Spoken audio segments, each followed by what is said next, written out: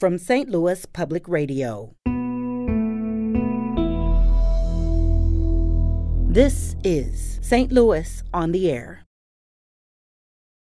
These are gripping. It's hard to look away from these portraits.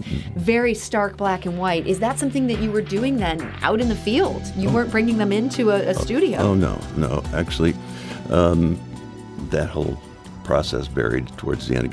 We got lazy, but no. You got lazy? Well, I bought a big black tent that we carried around because I didn't want the light environment to interfere with my lighting. Yeah. But as it went on, that big black tent got to be cumbersome, so we got away from that. And I just hope to slap some people alongside the head and get motivated and do something about it. I mean, it's just a shame. I'm Sarah Fenske. Jerry Tovo has been a commercial photographer and artist based in St. Louis for decades. He's worked for clients ranging from Nordstrom and Bloomingdale's to Anheuser-Busch and Monsanto. But Jerry Tovo is also a former drill sergeant, and the exhibit of his work debuting next week at the International Photography Hall of Fame and Museum may be his most personal. It's a series of gripping black and white portraits of veterans dealing with homelessness. And Jerry Tovo joins us today. Jerry, welcome. Thank you. I'm glad to be here. So, Jerry, what first got you started on this photographic series? The Homeless Veteran Series itself? Mm-hmm. Well, I've been a commercial photographer for 1,000 years, and I sort of became a niche photographer for black and white, and I developed a series of portraits that were on the gritty side. And when I heard that there's some splurge of news coverage about homeless veterans, TV, magazines, stuff like that, I thought, well, my style really suits that person. People wear their lives on their faces. Mm-hmm. So I thought, well, this could be something interesting. Maybe I could do some sort of an awareness campaign and maybe motivate some people to do something about it. And so you had this idea almost before you knew the individual people involved. How did you go about finding the people to photograph for this? It was a learning curve. We started out locally, and we just did a lot of research. We found a guy here down around what they used to call Bum Park or something like that. And there was a gentleman who was kind of the king of the homeless. Mm-hmm. And we talked to him, and he rounded up people that were veterans, homeless veterans. So we got our start there. I didn't really like the way we approached it because there was a line of people waiting, and I'd rather spend more time and not have to worry about what's behind me. But it worked out well. We developed some technique and some smartness about it, and as we went on, we learned that we couldn't just show up in a community without having some plan. We tried that once, and it didn't work out well.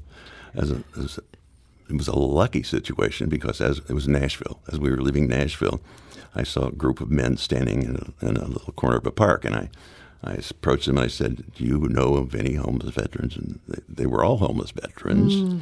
So it was good timing, and the guy said, "If you really want, I can round up more of them and meet you here in the morning." So it was a stroke of luck, and he did, and he turned out to be a very good support person for us. That's great. Yeah. And so it sounds like some people were very receptive when you brought this up. Were other people not so sure? It wasn't the subjects that weren't sure, mm-hmm. but there are a lot of the organizations that were skeptical. And we had a hard time getting through with their cooperation. As a matter of fact, we thought the VA would be a partner in this whole thing. It started out very strong with the VA, and then all of a sudden, bam, it just stopped. And we couldn't figure out what was going on. No one would answer.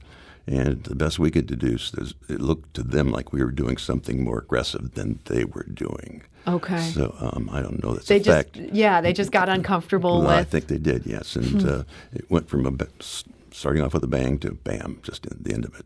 Mm-hmm. So I'm curious how you got these portraits. I mean, these are gripping. It's hard to look away from these portraits. Very stark black and white. Is that something that you were doing then out in the field? You weren't bringing them into a studio? Oh, no. Actually, that whole process varied towards the end. We got lazy, But no, You got lazy. I bought a big black tent that we carried around because I didn't want the light environment to interfere with my lighting. Yeah. But as it went on, that big black tent got to be cumbersome, so we got away from that, and we just made do otherwise. You could make it work with sort of the natural shadows? We just tried to push them back into the shadows so that we had some kind of control. Yeah. But approaching the people, most of the subjects were more than happy to do it. I mean, they greeted us with great delight because somebody was doing something about what was going on. Wow. The organizations, not so much. To my knowledge, we only had one person decline, and it was down in Washington, D.C. And I think he was the only Jewish person there, and I don't want to cast him as an outcast or something, but he was on board. Then we saw what we were doing. He declined. He walked away. So with portraits like this, where you're getting so close to, we can see people's lives in their face, there's a thin line between representation and exploitation. How did you find that line in this project? Well, I think that I have an ability to become very familiar with somebody pretty quickly. Yeah. I was a friend, and I was doing something that they approved and hoped would result in something. So I think our relationships got started very quickly and very easily. And we weren't that close, but it was a comfortable distance, maybe farther than we are now. Mm-hmm. But it wasn't a problem.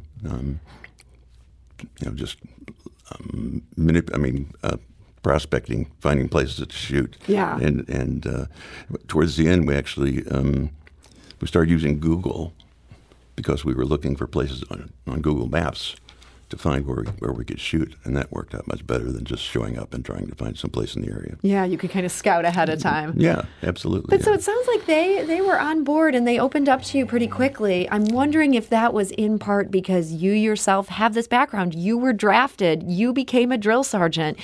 You could relate to them in a way that I can't relate to them. Well, I would hope so. I would hope so, too. Yes. Did you open up about that at all as you talked to them? Yeah, sure. That relationship I established early. I was a drill sergeant, and actually one of our subjects turned out to be a drill sergeant, too, but he was a little insulting because he's supposed to be a cook, and he wasn't a very good cook, so they made him a drill sergeant. That is a little bit of an insult there, yeah. I hope that wasn't the case with your promotion. No, I don't think so. But, it was easy to relate quickly. And so as you're there talking to them, did you think about the men that you'd trained? I mean, thinking about their former selves, even though they weren't the same men, they're the same kind of men. Yeah, there were only a few that I could relate to that way that were in when I was a drill sergeant, but generally not really. I expressed to them that I had the experience and I understood, but I didn't dwell on that so much. So you had mentioned that a lot of these men were willing to be a part of this. They were hoping something would come out of this. Yes. And you were doing this work, this was about a decade ago, 8 years ago. Yeah, pretty much, yeah. Okay. Started in 2011. And as you said, at the time, there seemed to be a lot of attention paid to this issue. Yeah, from a press standpoint, I don't know that it didn't result in action. I don't know that the administration or the politics of it all was paying that much attention to it. But once I caught wind of it, I thought it was a perfect fit. Yeah, and I'm sure these guys were somewhat hopeful that there had been all this press coverage, and I know that's something you were hopeful of as well. Was that difficult to see? Sort of that moment, people just ended up getting distracted by something else. And America moved on. Absolutely, yeah. And our goal was to take this to shoot the entire country. We shot pretty much the eastern half before everything just kind of fell down due to lack of funding. But our goal was to get all of these images, these high impactful images, on a display in Washington D.C., where we can bring politicians and their wives in and say, Look at this. Look at these faces. I mean, they're not just empty bodies out there, bums and stuff like that. These are people. Yeah. But we never made it to Washington, and it makes me very sad that we didn't. But that's just the way it ended. Yeah, you mentioned that it was a funding issue. Oh, big time funding issue. Yeah. And The weird thing is that well, first of all, I never thought for a second that it would be difficult raising funds for a project like this.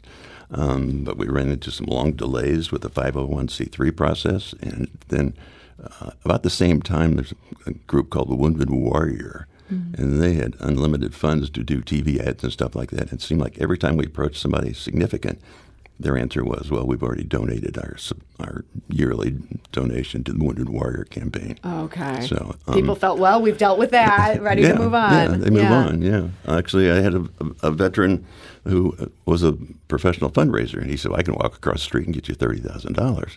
Well, he never came back, and he never had the $30,000, but he made the effort. Yeah. It was just fun. It was very frustrating, depressing. I'm sorry to hear about that frustration, but these photos, they exist documenting this community, and now they're going to be on display at this International Photography Hall of Fame. Yes. Does it feel good that you can remind people this issue has not gone away? That's exactly what I'm having run through my mind is it's been a while, but bring it back, and everybody wanted to know why I wanted to do something that was old. I just hope it sparks some interest in somebody else, somebody that has the means to move on with it. So, and for the veterans that you photographed in this project, do you have any sense of if any of them are still even with us today? There are several of them I know have passed away, but even though we gave each one of them a card, once they passed away, they couldn't reach out to me, so that line of communication kind of fell short, but there are several that have passed away. Yeah. Mm-hmm. Well, so in featuring your work, the International Photography Hall of Fame writes that, quote, the photographs and stories in this gallery show the price of avoiding this issue. That price is written on the faces of the veterans you see here. What price do you think we as a society pay for not helping these veterans? That's a good question. I don't know how to exactly answer that. I will just tell you that at one point in our campaign, we did some research, and there was like $160 million allocated for homeless veterans. And at the same time, there was like $920 billion that we spent on pets, dog food, and stuff like that. And the correlation to me was just outstanding. That's unheard of. We all love our dogs and pets like that. Actually, we tried to reach out to some of the pet suppliers like Ralston and stuff like that, but again, we were kind of stifled. Once again, yeah, pets for vets, and it was an interesting prospect, but just did not make it through. Yeah, it is so interesting to think about the priorities, and when we're thinking about the Vietnam era, we're thinking about guys who got drafted. These were there's a whole nother issue in terms of people who are almost cajoled into signing up, but these are men who didn't choose this. They're still living with it today. What do you hope these photographs move people to do as we're looking at them now again in St. Louis? I just hope it slaps some people alongside the head and get motivated and do something about it. It's just a shame. So this exhibit, it opens March 30th. Again, this is at the International Photography Hall of Fame right here in Grand Center.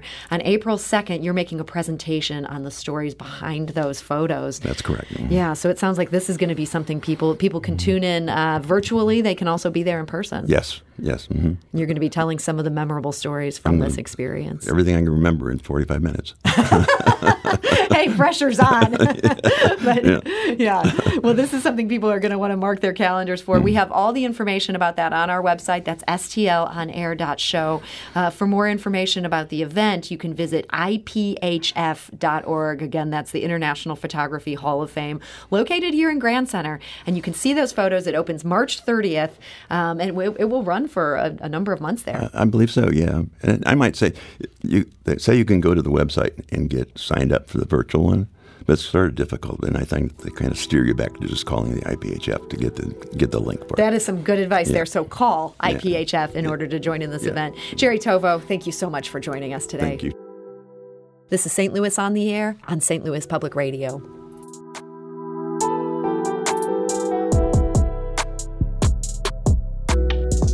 This episode was produced by Danny Wissentowski with audio engineering and podcast design by Aaron Dorr. Our executive producer is Alex Hoyer. St. Louis on the Air is a production of St. Louis Public Radio. Understanding starts here.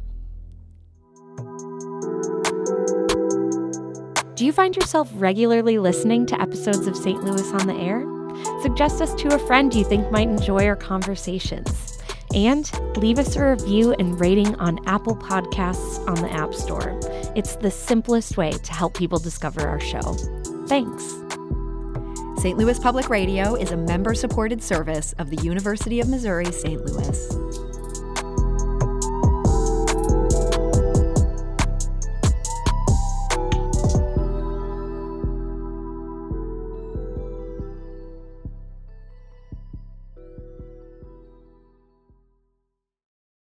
Support comes from Missouri Forest Products Association, committed to sustainable and sound conservation of the state's forests, which support more than 41,000 Missouri jobs, resulting in a $10 billion industry. ChooseWood.com.